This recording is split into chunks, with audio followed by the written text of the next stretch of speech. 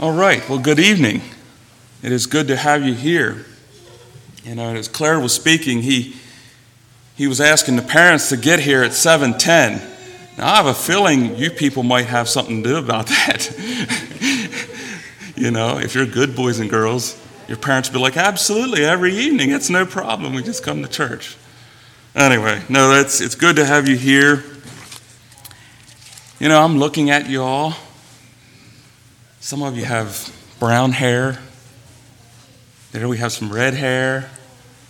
Some have blue eyes, brown eyes. What else is different about you all? Big ears, small ears, ears that aren't attached, ears that are attached. I have a question for you all. Do any of you know how many people there are in the world? Anybody know? How about anybody out here? How many people are in the world? 8 billion. 8 billion people. Is that a lot of people? That's a lot of people. Let me ask you this question. Out of those 8 billion people, are any two of them alike? Nah, you got the right answer there. No two are alike. Isn't that amazing? We got a book for our girls recently. I'm going to show you some pictures out of it. And I'm not even sure where my wife got this book. But you know what? You're here in Virginia, and that's just a tiny place in the world. There's 8 billion people in the world, and there's lots of children. You see these different pictures? All kinds of children. Some are black, in Africa. These are children that go to school. There's a little girl from Peru. Can you all see that?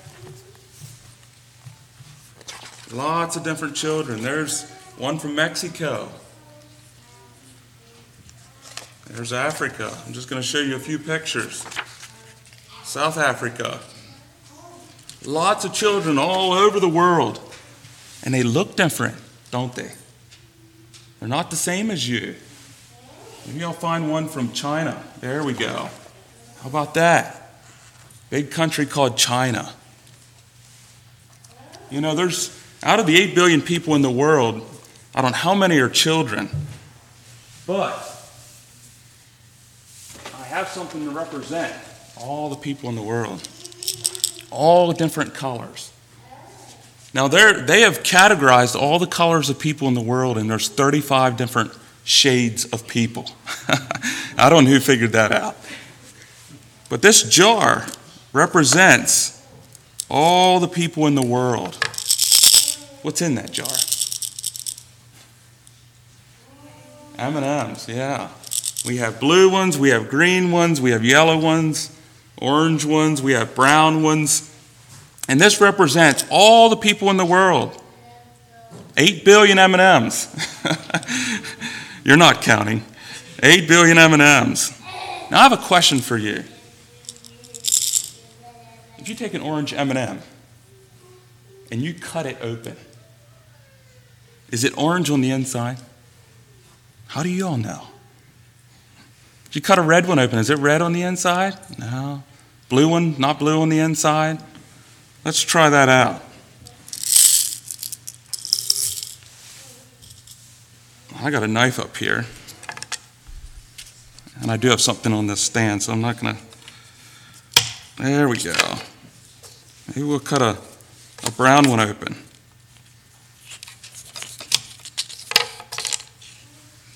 Look at that.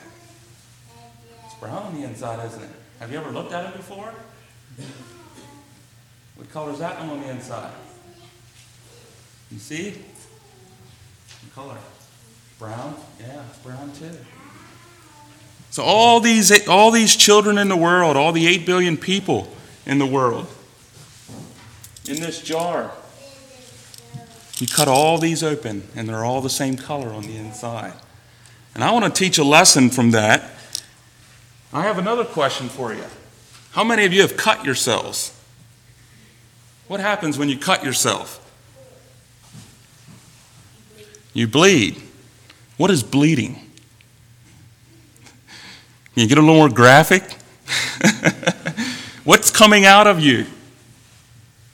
Anybody? What's the answer? Yes. Blood. What color of blood comes out of you? How about you? Red. How about you? Red. Any other colors of blood? Red blood? Red blood. You know what the Bible says? The Bible says in Acts 17:26, "And God hath made of one blood all nations of men for to dwell on the face of the earth, and hath determined the times before appointed in the bounds of their habitation." You know, we humans, we get all caught up into what people look like. The color of their skin, their ears, their eyes, how tall they are, how short they are. And the Bible doesn't say much about the races of people. It just says that he created all nations of one blood. So all those pictures I showed you, if children cut themselves in China, they bleed red, right?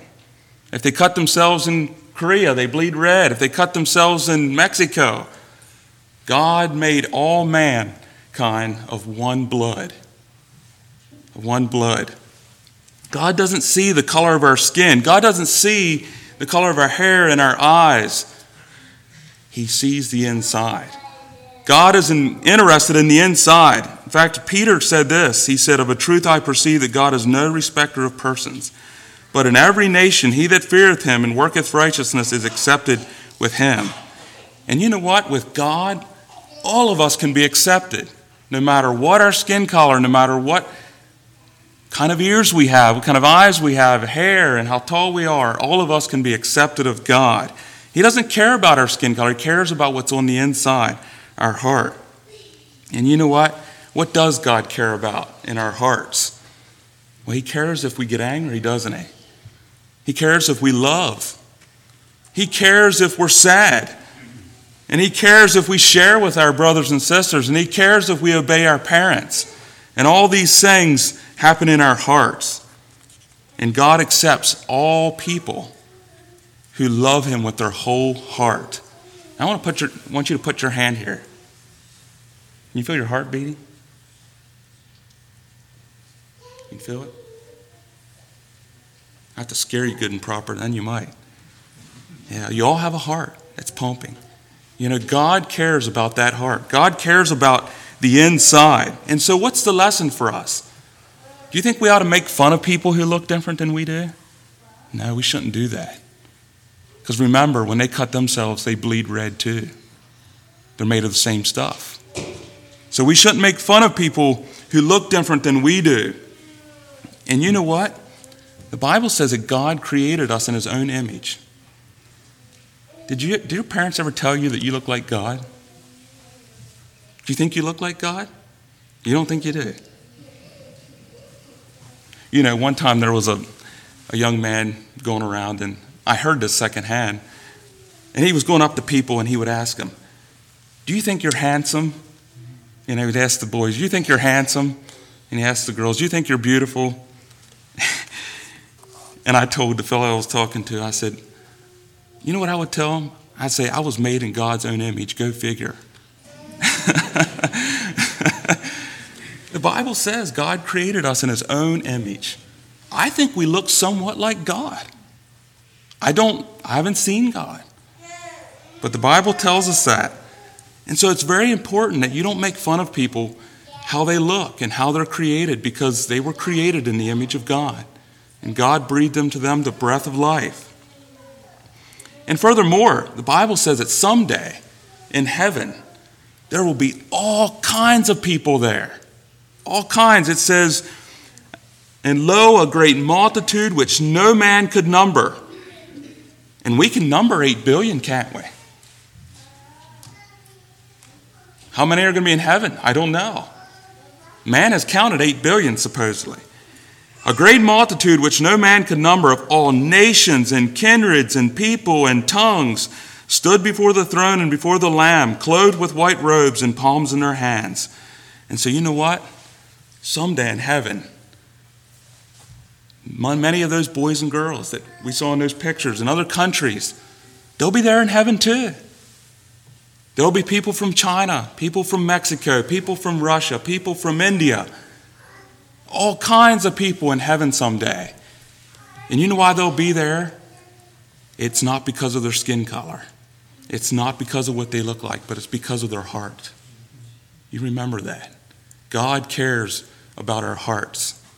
And you remember this, that everybody bleeds red. It's what's on the inside that counts. I have a little gift for you here to help you remember that.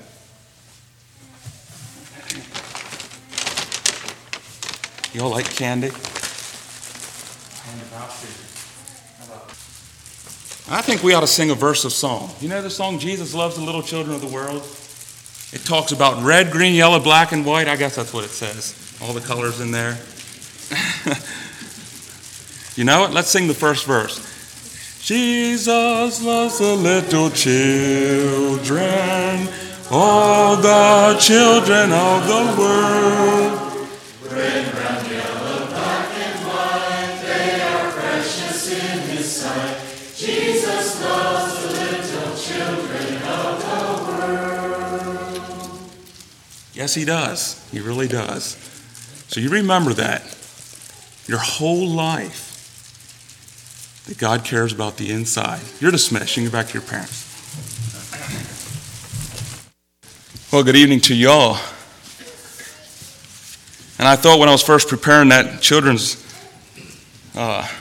lesson there, I thought, well, this will be the most woke children's lesson you've ever had. Seems to be all the rage these days about race. But you know what? The Bible says very little about race, doesn't it? We're all of one blood, and that's amazing how God wants us to look at that. Well, we have one more thing for the children, maybe some of you older children. We've been putting words up here that are unusual. Sometimes we don't say them right, sometimes we don't even know what they mean. Can anybody tell me how it's pronounced and what it means? Any volunteers? Yes. And what is it? Fever, yeah. Yeah, this is said ague. It's only found once in the Bible, if I'm not mistaken. In Leviticus 26:16, God is telling the children of Israel what He's going to do to them if they do not listen to Him.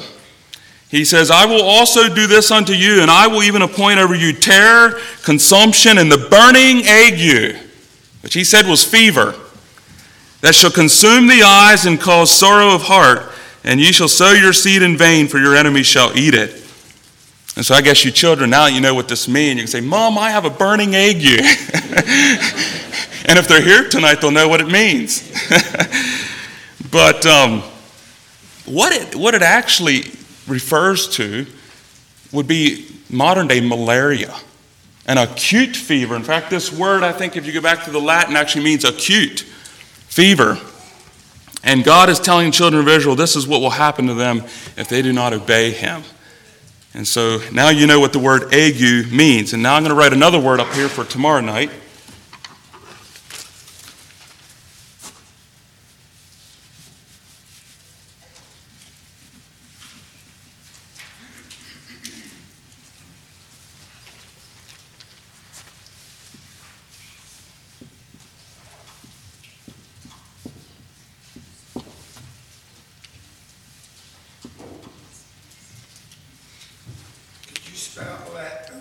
So people get from the, because we're yes. On the phone, we don't have a clue what you're doing. Okay. Forgetting about the phone people. Okay. This word is A-R-T-I-C-I-F-E-R. A-R-T-I-C-I-F-E-R. And I know it's a little faint in the back too, so maybe that'll help you out. So tomorrow night, somebody speak up and tell me how you say it and what it means. And I really enjoy this. I really do. There's words in the King James Version that we read right through. And sometimes I do, and I don't know what it means. I just said it, but I don't know if I said it right or know what it means. And it does help us. So you children are helping us adults out this week on that. So God bless you for doing that. I know you seem excited about it, so that's a good thing. All right. Why don't we sing Peace, perfect peace. You all know that song? Peace, perfect peace, in this dark world of sin. The blood of Jesus whispers peace within. For tonight's message, I've titled it, Receiving the Gift of Peace. And you can turn to John 14 for our text verse. Receiving the gift of peace. And it's just one verse here I would like to look at, and we want to talk about this verse all night. It's an amazing amount of content in this verse. John 14, verse 27, Jesus is speaking. He says, "Peace I leave with you. My peace I give unto you. Not as the world giveth, give I unto you. Let not your heart be troubled, neither let it be afraid." And you know, on the surface of that, it's just words, right? But when you look at the surrounding environment in which Jesus was saying this, there's a whole new meaning that comes to life. And we live in a world today where peace is a popular word. Is it not? Everybody talks about peace. We want peace. But it seems like it's an almost impossible reality. And we'll talk about why that is. You know, there's not a lot of peace in the world. You know, as we speak, we might be looking at World War III starting with this whole Russia and Ukraine thing. I'm no predictor of the future. But we just might be. Where is peace? You know, we have the presidents of the countries, prime ministers, chancellors, other government leaders. They're huddling together in many places all over the world, and they're discussing peace. Peace on a world scene. You know, I have a question for you tonight. How many peace treaties have been made, and how many have been broken in this world of ours? Anybody want to venture a guess? Nearly all of them. I didn't get an exact number myself. In fact, on the way here, I checked. And the world's oldest peace treaty is from the 1300s between Portugal and I think another country. And I bet the countries hardly even know each other, and that's why it's lasted so long. Countries that we're not really familiar with. But the average peace treaty in the world lasts for 20 years. 20 years. About one generation. Isn't that unique? Doesn't that tell something about us as people? You know, some of these peace treaties only last for a few months. Some last for a couple years. But all the talk is about peace. Peace, peace in this troubled world of ours. And of course, on our own national level, we have a lot of disunity and hatred in this country, don't we? More than we ever had before. Extremism. Shootings seem to be happening every day. We have riots in the streets. And you know, the most astounding statistic is that there are 2 million Americans sitting in jail. 2 million Americans incarcerated. There's 1,566 state prisons. There's 102 federal prisons. There's 2,850 local jails. There's 1,510 juvenile correctional facilities. There's 186 immigration detention facilities, 82 Indian country jails, and then on top of that, there's military prisons, there's civil commitment centers, state psychiatric hospitals, and other prisons in U.S. territories. And a total of 2 million of your fellow citizens are sitting in jail. Peace in a troubled world. Seems impossible. The very fabric of society is unraveling before our eyes. Conflict in the homes, and divorce is rampant, and child abuse and child trafficking. And we have mental health issues, suicide, gender confusion, all these things. It's just exploding, it seems, in my short lifetime. And maybe I wasn't aware of these things when I was younger, but it seems like it's just quadrupled in the last several years. And yes, even in the church today, we have discord, we have attitudes and grudges, and seems to be divisions and splits and all kinds of things happening in the church today.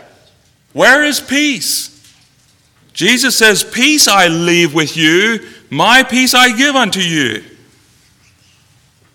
Somehow it's elusive. Somehow it slips through our fingers, doesn't it? We grab for it, we grasp for it, and we can't seem to get a hold of it. And it's not for the lack of trying, because we try. And the world is crying, peace, peace, and they're convening to figure it out, and there is no peace. There's no peace. And for the most part, personally, we want peace. We don't like conflict. We don't like stress. We don't like anxiety. We want to run away from it. We want peace. We want to be free from all of that. And and our government has come up with many, many solutions, and you hear these politicians talking like, well, we need more police, or we need better schooling, or we need higher paying jobs, or we need more government spending on mental health, or more access to medical health care.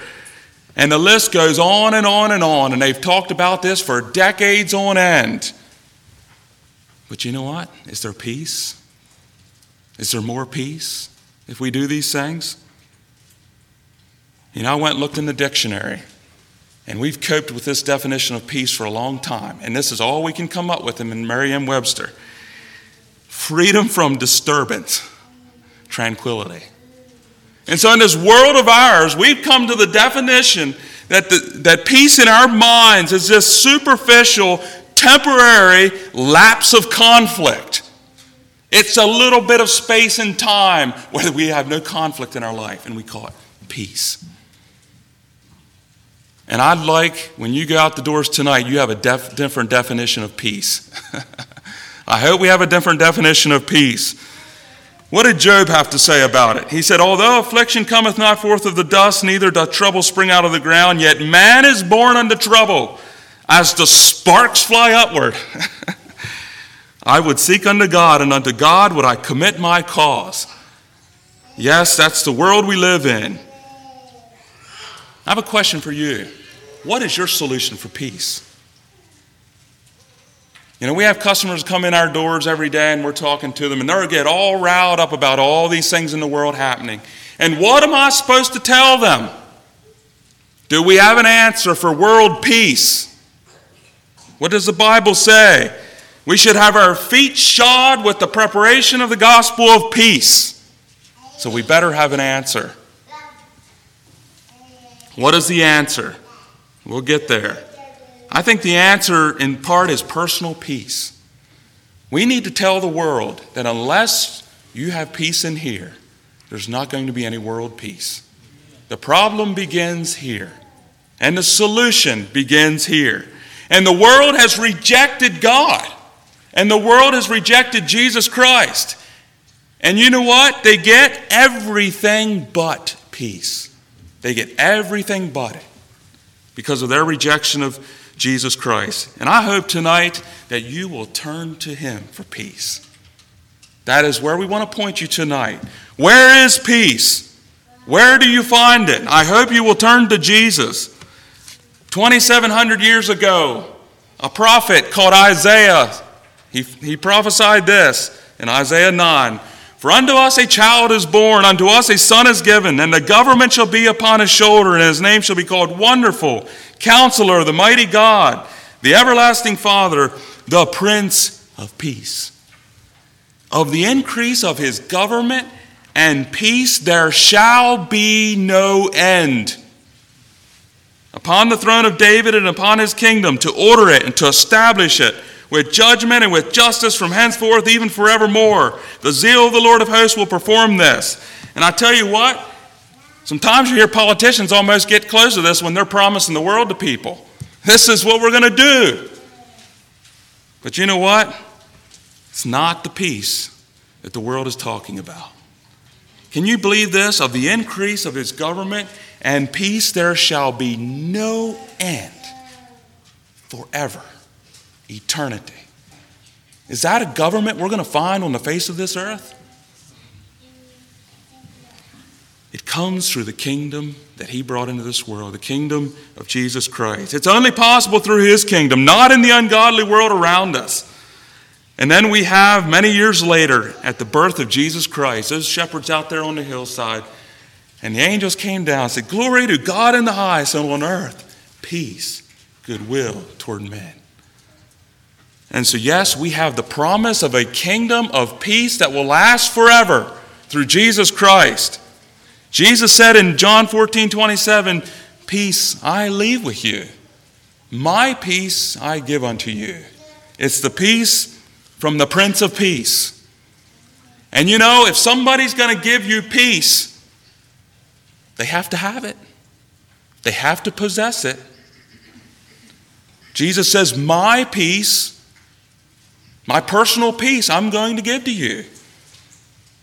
And you must possess it to give peace. And you know, Jesus was talking to his disciples here, and he saw in his disciples something that he wished they had. And that one thing was peace. What was Jesus doing in John 14 and 15 and 16? He was telling his disciples, "I'm going to go away. And there's something I want to leave with you. There is a gift I want to give to you. It's my peace. It's a peace in my heart." What kind of peace was that? Was it freedom from conflict? Was it freedom from stress and pain, anguish? Was it a good life? Is that what Jesus was offering his disciples? Let me ask you, what was happening right now in John 14:27? Anybody want to venture a guess? What was the circumstances of Jesus saying these words? What had just happened in John 13?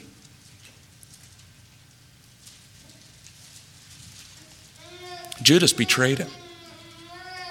This was Passover week. And Judas had just betrayed him. And just a few days in front of Jesus Christ was the cross. And Jesus says to his disciples, "Peace I leave with you. My peace I give to you." Now, if you and I were in Jesus' shoes, would we have peace would I have peace in my heart to give to somebody else if a cruel Roman cross was just a few days away from me? All through this turmoil and trouble, Jesus says to his disciples, "My peace I give unto you." How could Jesus have any peace in his heart? And there's an answer. And Jesus went through this. The only way that Jesus could tell his disciples that I have peace I want to give to you is because he was in complete harmony and surrender to God the Father. And he fought that battle in the Garden of Gethsemane. He said, "Not my will, but thine." And he pleaded with God, "Let this cup pass. But not my will, but thine," was the key to the peace that Jesus could give his disciples. Not even a Roman cross could destroy that peace. This was the peace that he wanted to give his disciples who were troubled and scared at what was going on. And this was the peace that the world can't give. He said, "Not as the world giveth." It's a peace that the world can't give. It's a supernatural peace. It's an otherworldly peace, not of this world. This is the peace that Jesus wanted to give his disciples. And it's found in complete harmony and submission to God the Father. Not my will, but thine be done. We want to look at this gift of peace in a little bit of more detail here. Yes, this peace that Jesus was saying is a surrender to the will of God. And you know, we talked about Adam and Eve last night.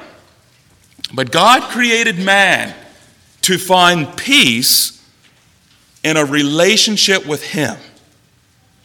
That is where the peace was found.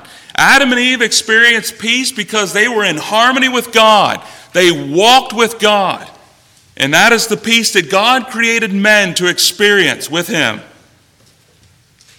And the reward for doing that is a peace that passes all understanding. It's a supernatural peace. It's an otherworldly peace that we can have. And it's the peace that God desires for each one of us. He really does. That's why God came down, walked in the cool of the day to see Adam. Because he desires for us to have that peace. It's a supernatural peace. It comes from heaven. It belongs to God. It belongs to Christ. Jesus said, "My peace give I unto you." You know, the Bible is full of references of the God of peace. Sometime you need to look that up. That can be an assignment for you. Look up how many times in the New Testament where it says the God of peace. Now, the God of peace sanctify you wholly. You know, there's a lot of those benedictions like that. There's one found in 2 Thessalonians 3:16. It says, "Now the Lord himself, Lord of peace himself, give you peace always by all means. The Lord be with you all."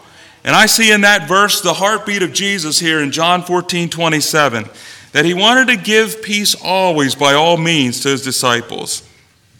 It's a peace that transcends the human realm. It's a peace that transcends the world and what they have to offer. That is the gift that Jesus wants to give. The gift of peace that comes from complete harmony with God and his will. But did man stand in harmony with God? No, they didn't. Man did not stand in harmony with God. Neither did you and I. We have rebelled against God. We have disobeyed God. And the separation that we experience when we rebel against God and his will is a distancing. It's a separation from the peace of God. In fact, it becomes we lose it entirely, don't we? When we walk away from God. And we experience what this thing we call guilt. And we have no peace in our soul. And you know, this separation has followed us from Adam down through the ages. When man rebels against God and walks away from him, doesn't walk with him, we experience disruption. We experience anxiety. We experience guilt, and it weighs us down. You know what else we are in the sight of God? We're his enemies. Romans 5 says that we were the enemies of God. Ephesians 2 says that there was enmity between us and God. And my friends, tonight, if you are an enemy, you are not experiencing peace with God. If you are at enmity with God, you are not experiencing peace with God. Sin alienates us from the peace that Jesus wants to give us. His peace, his personal peace of surrender and complete harmony with God. And yes, the most severe and permanent alienation from this peace is hell itself, is it not? The most complete separation and alienation from the peace of God is hell. It is. And even for our lives here on earth, it's a bit like hell, of the torment and the struggle we go through in our hearts when we're alienated from God. And tonight, if you're searching for peace and you're hoping to receive the gift that Jesus can give you, but there's sin in your life, you cannot receive the gift of peace. You cannot receive the gift of peace because sin destroys peace. Sin takes it away from you. And it's impossible to possess this divine gift of peace and yet be a sinner. God says he will have nothing to do with sin. Isaiah 57 verse 19, I create the fruit of the lips. Peace, peace to him that is far off and to him that is near, saith the Lord, and I will heal him. But the wicked are like the troubled sea when it cannot rest, whose waters cast up mire and dirt. There is no peace, saith God, to the wicked. For the sinner there is no peace. And as the peace that Jesus wants to give each one of us tonight, peace I leave with you, my peace I give unto you. But we go back to Isaiah. For unto us a child is born, unto us a son is given. It's not the end of the story. Jesus came, and I think this is part of the peace that he felt. When he came to this earth and he was facing that cross in a couple days, that he was doing the will of his Father. And what was that will? That will was to die on a cross and reconcile mankind back to God. We are not without hope. The Prince of Peace has come and has given us and offered us this gift of peace. And that gift, in part, is the gospel. It's the gospel. Let's turn to Romans 4 for some verses here I wanted to read. What I'm telling you here is the gospel message. This is the way we find peace. This is the way we receive the peace that Jesus has to offer. Romans 4, and we're going to start reading at verse 23 and then read through chapter 5, verse 11. We're kind of breaking in here, but I wanted to get some context from chapter 5. Chapter 4, 23. Now it was not written for his sake alone that it was imputed to him, but for us also, to whom it shall be imputed, if we believe on him that raised up Jesus our Lord from the dead, who was delivered for our offenses and was raised again for our justification. Therefore, being justified by faith, we have peace with God through our Lord Jesus Christ, the gift that he wants to offer, by whom also we have access by faith into this grace wherein we stand and rejoice in the hope, in the glory of God. And not only so, but we glory in tribulations also, knowing that tribulation worketh patience, and patience experience, and experience hope. And hope maketh not ashamed, because the love of God is shed abroad in our hearts by the Holy Ghost, which is given unto us. For when we were yet without strength, in due time Christ died for the ungodly. For scarcely for a righteous man will one die, yet peradventure for a good man some would even dare to die. But God commended his love toward us, in that while we were yet sinners, Christ died for us. Much more then, being now justified by his blood, we shall be saved from the wrath through him. For if, when we were enemies, we were reconciled to God by the death of his Son, much more being reconciled, we shall be saved by his life. And not only so, but we also joy in God through our Lord Jesus Christ, by whom we have now received the atonement. My friends, tonight, that is the gospel message. That is the gift of peace that you can have through Jesus Christ. That is the gift of peace. Colossians 1 verse 20 says, and having made peace through the blood of his cross, by him to reconcile all things unto himself. By him I say, whether they be things in earth or things in heaven. And you that were sometimes alienated and enemies in your mind by wicked works, yet now hath he reconciled. And yes, the Prince of Peace did that on the cross for us. Isaiah 53:5 says what? The chastisement of our what? Peace was upon him on that cross. Jesus bore the punishment so that you and I could have his peace. And my friends tonight, I don't think we understand how great of a gift it is when we can walk through a troubled world and we're at peace. Our world is in chaos. Every person you meet on the street has something going wrong and it's chaotic. But the result of the work of Jesus on the cross is freedom. It's from guilt. And a peace in our hearts as we stand before God, justified and reconciled to him. We were enemies, but now we can be friends. Be friends with God. It's a peaceful relationship with God. The Bible says we can even become sons of God. This divine, this supernatural, this otherworldly peace that Jesus gives is only for those who will accept him. It's only for those who put their faith and trust in the blood of Jesus Christ.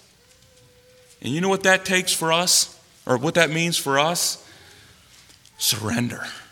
We have to surrender to Jesus Christ to receive the gift of peace.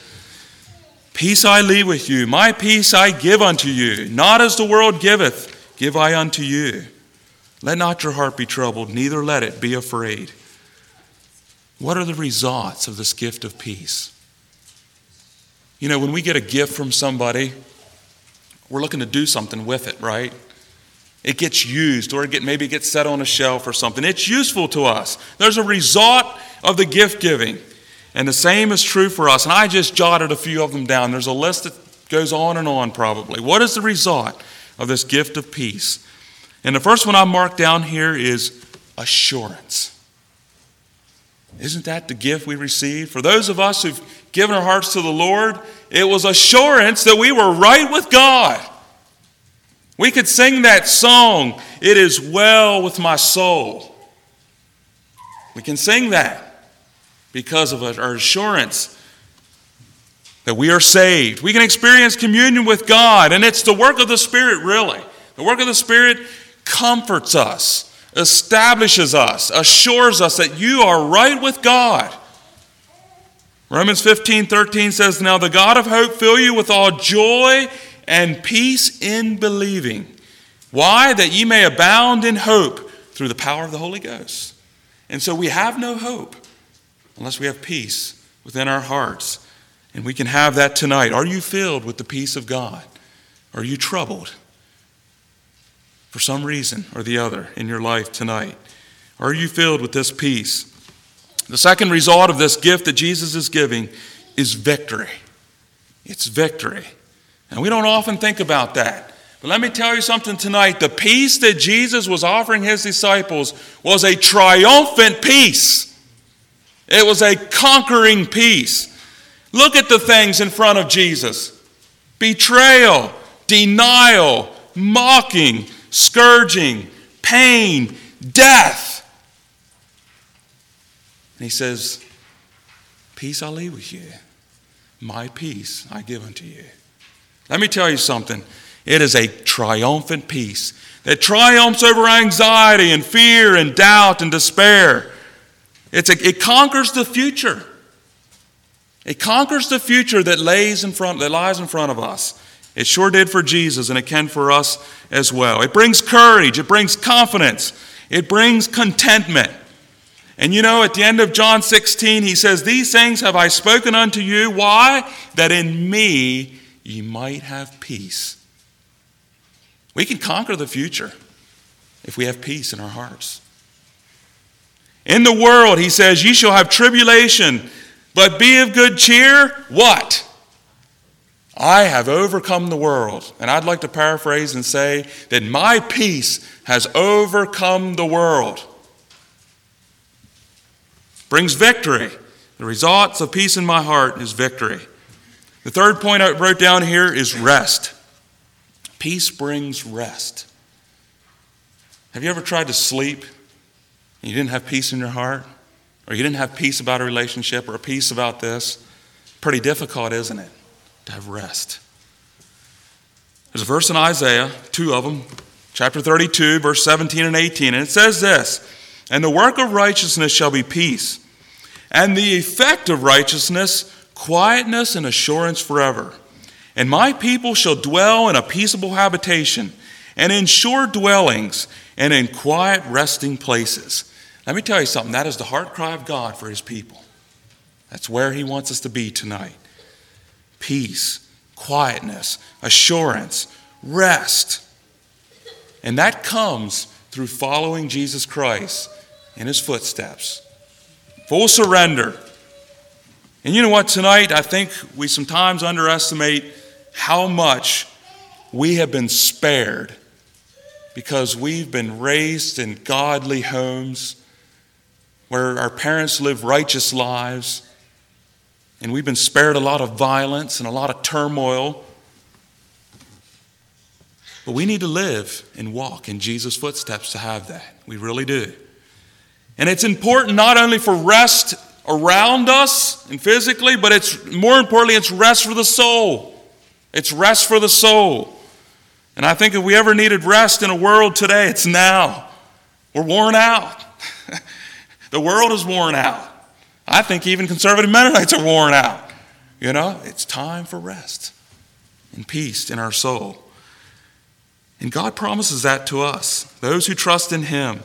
And Jesus promises that to us, that beautiful promise: "Come unto me, all ye that labor and are heavy laden, and I will give you rest. Peace I leave with you. My peace give I unto you." The gift of peace. The fourth result of peace I have here is joy. Isaiah 55:12 says, "For ye shall go out with joy and be led forth with peace. The mountains and the hills shall break forth before you into singing, and the trees of the field shall clap their hands." And I love the idea that it says you're going to go out with joy, and what is going to be leading you? Peace. You know, you cannot have joy in your hearts tonight without peace making room for it. Is that not true? I think it is. Peace has to make room in your hearts for joy. And then this joy turns into singing, turns into clapping, turns into excitement. And my friends, it's hard to beat a testimony of a Christian who has this in their life. For ye shall go out with joy and be led forth with peace. Joy is a result of the peace in our hearts. And yes, the New Testament speaks to this as well in Romans 14:7. For the kingdom of God is not meat and drink, but righteousness and peace and joy in the Holy Ghost. And that joy in the Holy Ghost is confirmation in my life. It's peace. We're at peace with God. And it's joy. Another New Testament verse in Galatians 5:22. I love the order of these terms. But the fruit of the Spirit is love, joy, peace, long-suffering, gentleness, goodness, faith. And this idea of joy and peace being tied together again. There is no room in our hearts for joy if there's no peace in our hearts. And you know, that I'll be honest with you, that is a real struggle for me sometimes, isn't it? To have joy in my life. You know, happiness is one thing. Happiness comes and goes. Joy is something else. Joy is an undercurrent in my life that establishes me. And there's a lot of things that can war against joy, and one of those is peace. We need to start with peace in our life. If we don't have it, it's a prerequisite, you might say, for joy in my life. Well, do you have peace tonight? You might be sitting here and you might ask yourself the question, why don't I have peace? Is there some reason I don't have peace tonight? And I have two reasons listed here why you may not have peace tonight. And there might be more. And the first one's pretty obvious. If you are living in sin here tonight, there's no chance you're going to have peace in your heart. No chance. Sin brings separation. It brings guilt. It destroys peace in my life. And yes, it can be unforgiveness. It can be unthankfulness. It can be hatred. It could be envy. It could be jealousy. And it's going to steal your peace. It's going to steal your peace. And the answer's the same for all of them. Come back to the giver of peace. And he says, my peace give I unto you, not as the world giveth. And so tonight, if there's sin in your life, we're going to give you an opportunity to make it known and to confess and to come back to the giver of peace in repentance.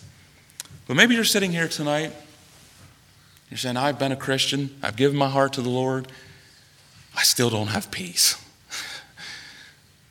And I don't think I can stand here and say that if you're a Christian tonight, you're guaranteed to have peace in your heart 24/7, 365 days a year for all your life. But I think there's one key thing for us Christians, and that is when we fail to trust in God, we lose our peace. We lose our peace. The Bible says in Isaiah 26:3, thou wilt keep him in perfect peace, whose mind is stayed on thee, because he trusteth in thee. And so, yes, we as Christians can get our minds on another road, somewhere else, other than being stayed on God. Philippians 4, verse 6, be careful for nothing, but in everything by prayer and supplication with thanksgiving, let your requests be made known unto God. And then what will happen? And the peace of God, which passeth all understanding, shall keep your hearts and minds through Christ Jesus. If you're here tonight, you're not experiencing peace, and you've been a Christian for a long time, bring it before the Lord. Come before him in prayer. Everything by prayer and supplication with thanksgiving, let your request be made known to God. And there is a peace that comes through sharing that with God that passes all understanding.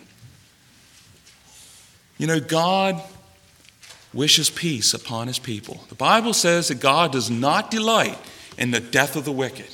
He does not. And instead, Jeremiah 29:11, for I know the thoughts that I think toward you, saith the Lord, thoughts of peace and not of evil, to give you an expected end. That is the heartbeat of God. That's the heartbeat of Jesus Christ. Peace I leave with you. My peace give I unto you. Not as the world giveth, give I unto you. Psalm 29:11 says, the Lord will give strength unto his people. The Lord will bless his people with peace. You know, in a congregation, in a family, in a marriage, there is strength when there is peace. And the Lord says he's going to give us that strength, and he's going to bless us with peace. That is his desire for us tonight.